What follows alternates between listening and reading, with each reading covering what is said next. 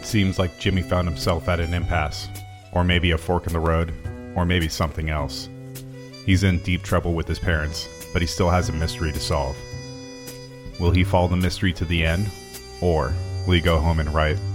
I'll never get in between a young kid getting pummeled and a couple of bullies 350 times over and over. Maybe he'll ditch it all and find a nice quiet meadow to watch the clouds and wonder if they really do mimic everyday objects. Is it a stapler? Is it an old shoe? Who knows?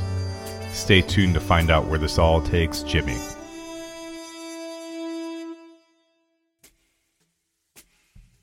Chapter 5. The walk to school that morning took an eternity. All Jimmy could think about was the case. A good night's sleep did nothing to help him get his mind around the mystery.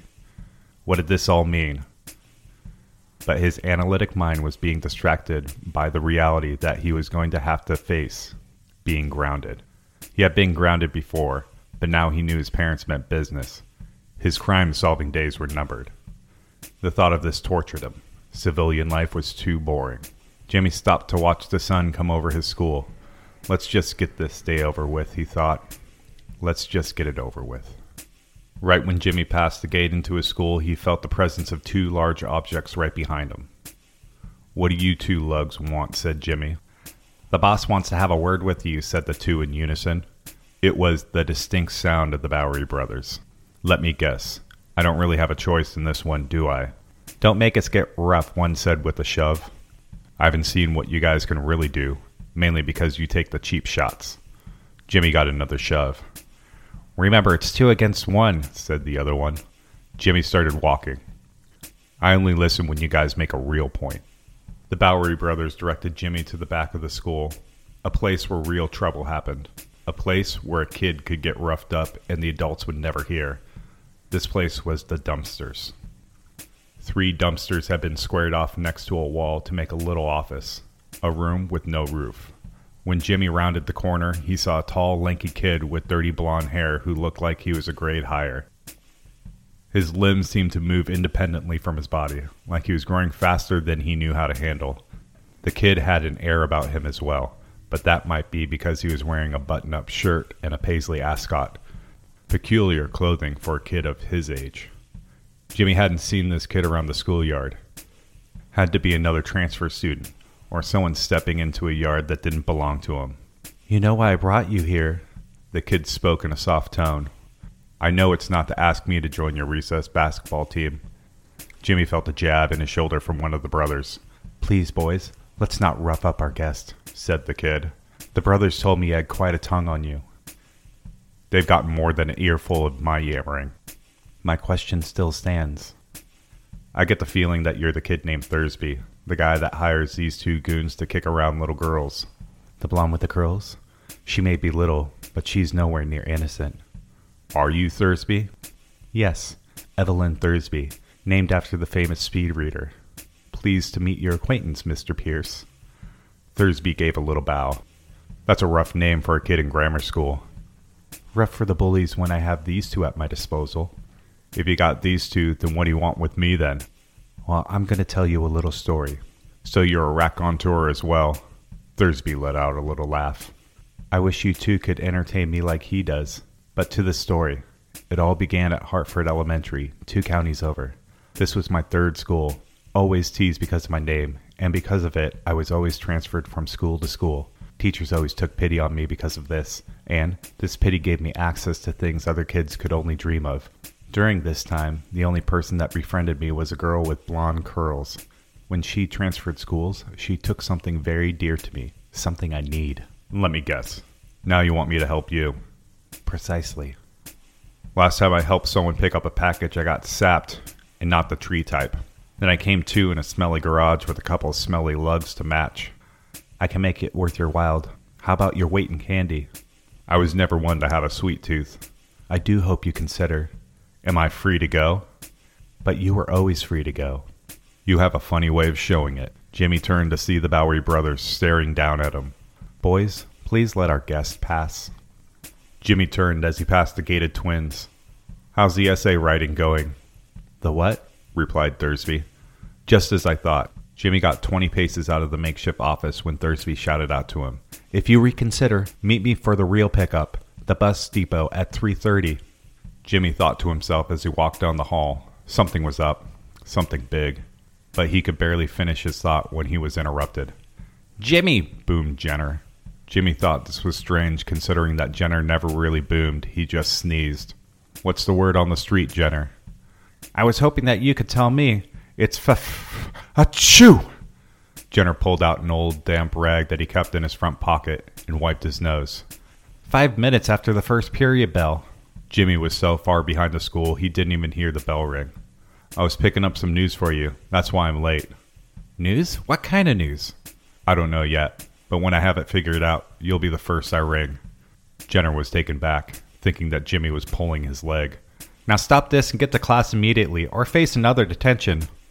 "Right, boss," said Jimmy as he scooted off. "Mathematics can't wait." Jimmy sped off, trying to make it to class. He knew he didn't want to get into any more trouble. He was hoping that he'd be able to convince his mother not to make him wear jeans, but if he got into trouble again, then that would be it. Jimmy heard a scuffling noise behind him and turned to see a kid with the worst atomic wedgie stumble over to him. Before Jimmy knew it, the kid had passed him a note on a torn piece of Scantron form, the kind used for standardized tests. "The girl is dangerous," was the only thing the kid got off before he collapsed. The atomic wedgie was just too much for this kid to handle. Jimmy shoved the note in his pocket and helped the kid up. He knew that he didn't have much time to solve this mystery, but this kid needed his help. Jimmy slung the kid's arm over his shoulder and helped him over to the nurse's office.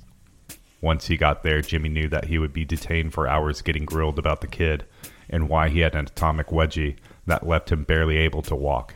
So he did what any sensible detective would do. He pounded on the nurse's door and ran away. Once he was down the hall, Jimmy took the note out of his pocket and studied it, and there was another strange Russian word written on it, with the time 3:30 right next to it. Jimmy knew who he had to talk to, and he knew exactly where to find him. Jimmy ended up skipping math. He was sure if his hunch was right, Jenner would forgive him for all his trespasses. He walked right up to room 234.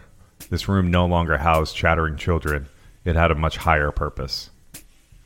Jimmy opened the door, and his old pal Dale Barton was sitting in the dark with a single lamp illuminating him, and a chessboard with a game Dale was playing from memory. "Jimmy, what brings you here?" Every day Dale sat in this room. The school administration had finally given up on him. He used to cut class every day and sit in the library to play chess with people in other countries. China, Russia, Brazil, the list went on and on. They finally stopped making him come to class. All he had to do was sit in room 234 and play chess all day. "I have another linguistic question for you." Dale held out his palm. "Let's see what pieces of the game you have." Jimmy gave him the note, but he noticed something that he hadn't seen before. The Scantron was filled out. "Huh, you have a lot of questions about Russian lately." Dale stopped with a sharp pause. "This means present or true. I wonder why it was written on this piece of Scantron form." "I've been bending my mind around that question since it was put in my hand. I have to cut out. I think I have some business to conduct." "As you do, Jimmy." "One of these days, I'm going to come up here and get a full tutorial in this game you love." "I'll teach you about the Queen's Sacrifice." "What's that?" "Sacrificing the most powerful player on the board to gain a more favorable position." "What if the Queen is already gone, and all you're grasping at is straws?" "Well, then you're done for." Jimmy laughed as he walked out of room 234. Jimmy walked into one place kids hated to go, the principal's office. Jenner's secretary, Mrs. Applethorpe, was busy banging a rubber stamp over pieces of paper. She always seemed uptight. Every day she wore a dress with a sweater draped over her shoulders. She hardly noticed that Jimmy was standing right in front of her. "Ahem, miss?" She jumped up completely surprised someone could enter the room and she wouldn't even notice. "Jimmy, you caught me off guard there." "I need to have a word with the big man." She hit a button on an intercom microphone and screeched out, "Jimmy Pierce is here to see you." A static voice came back through the system. "I'm a little busy right now." "He's busy." She could barely finish her sentence when Jimmy went ahead and burst through the principal's door. Jenner was busy, but not in the way any fifth grader would expect. Jenner was jamming a nasal spray canister up his nose, which he dropped immediately when he saw Jimmy. Miss Applethorpe, I thought I told you no visitors for 15 minutes while I administer my allergy medicine. Sorry, but Jimmy here just burst through the door, said Mrs. Applethorpe. Don't want to be rude here, folks, but we haven't much time, said Jimmy. What's this all about? Questioned Jenner. I've got a hunch, and I want you to trust me for the first time in your life, Jenner. There's some dirty business going down this afternoon, and I need you to meet me at the bus depot at 3:30, said Jimmy. Well, this had better be worth it. I have a meeting with some teachers about how to help the students study for the new standardized test coming up. I'm sure you want to be there for this. Remember, 3:30 at the bus depot. Don't be a minute late, or I'll be done for. Jimmy stormed out of the office. He was going to be home late, but he had to see this through. Before he was plodding around trying to figure out the big mystery. But now that more pieces of the puzzle had landed, he had a purpose.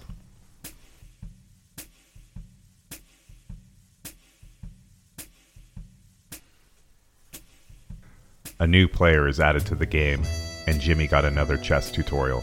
A totally different type of game. Seems like Jimmy had a new revelation, but to what?